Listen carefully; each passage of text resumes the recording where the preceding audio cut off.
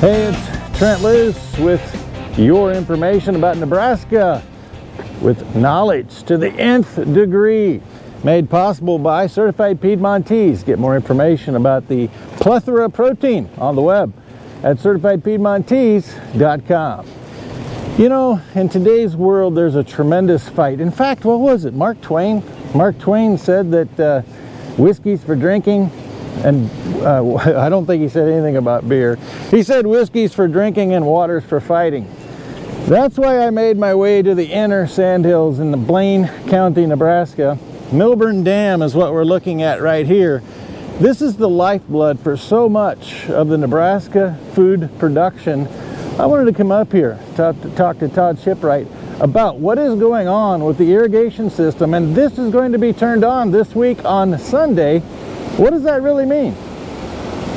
So, Todd, something that I wanted to address is that we think about land, and I own my land, but when it comes to owning water, that's a whole different ball of wax, because water is actually owned by the government. We have the right to utilize the water, whether it come through a well or come through an irrigation canal or / ditch. Is that accurate? Somewhat. I think when you have a well on your property, you own that water. It can be regulated, but you own that well and water right.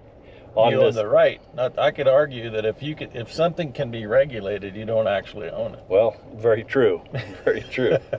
Here with surface water, the water is owned by the state, so we have an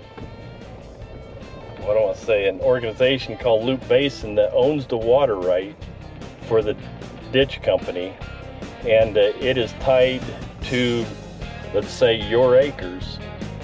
And if you want to move them water rights or something, you have to turn them water rights back to the ditch company, and then they have the authority to move them where need be, or whoever's on the waiting list. Thank you, Todd. Great information and a quick compact series.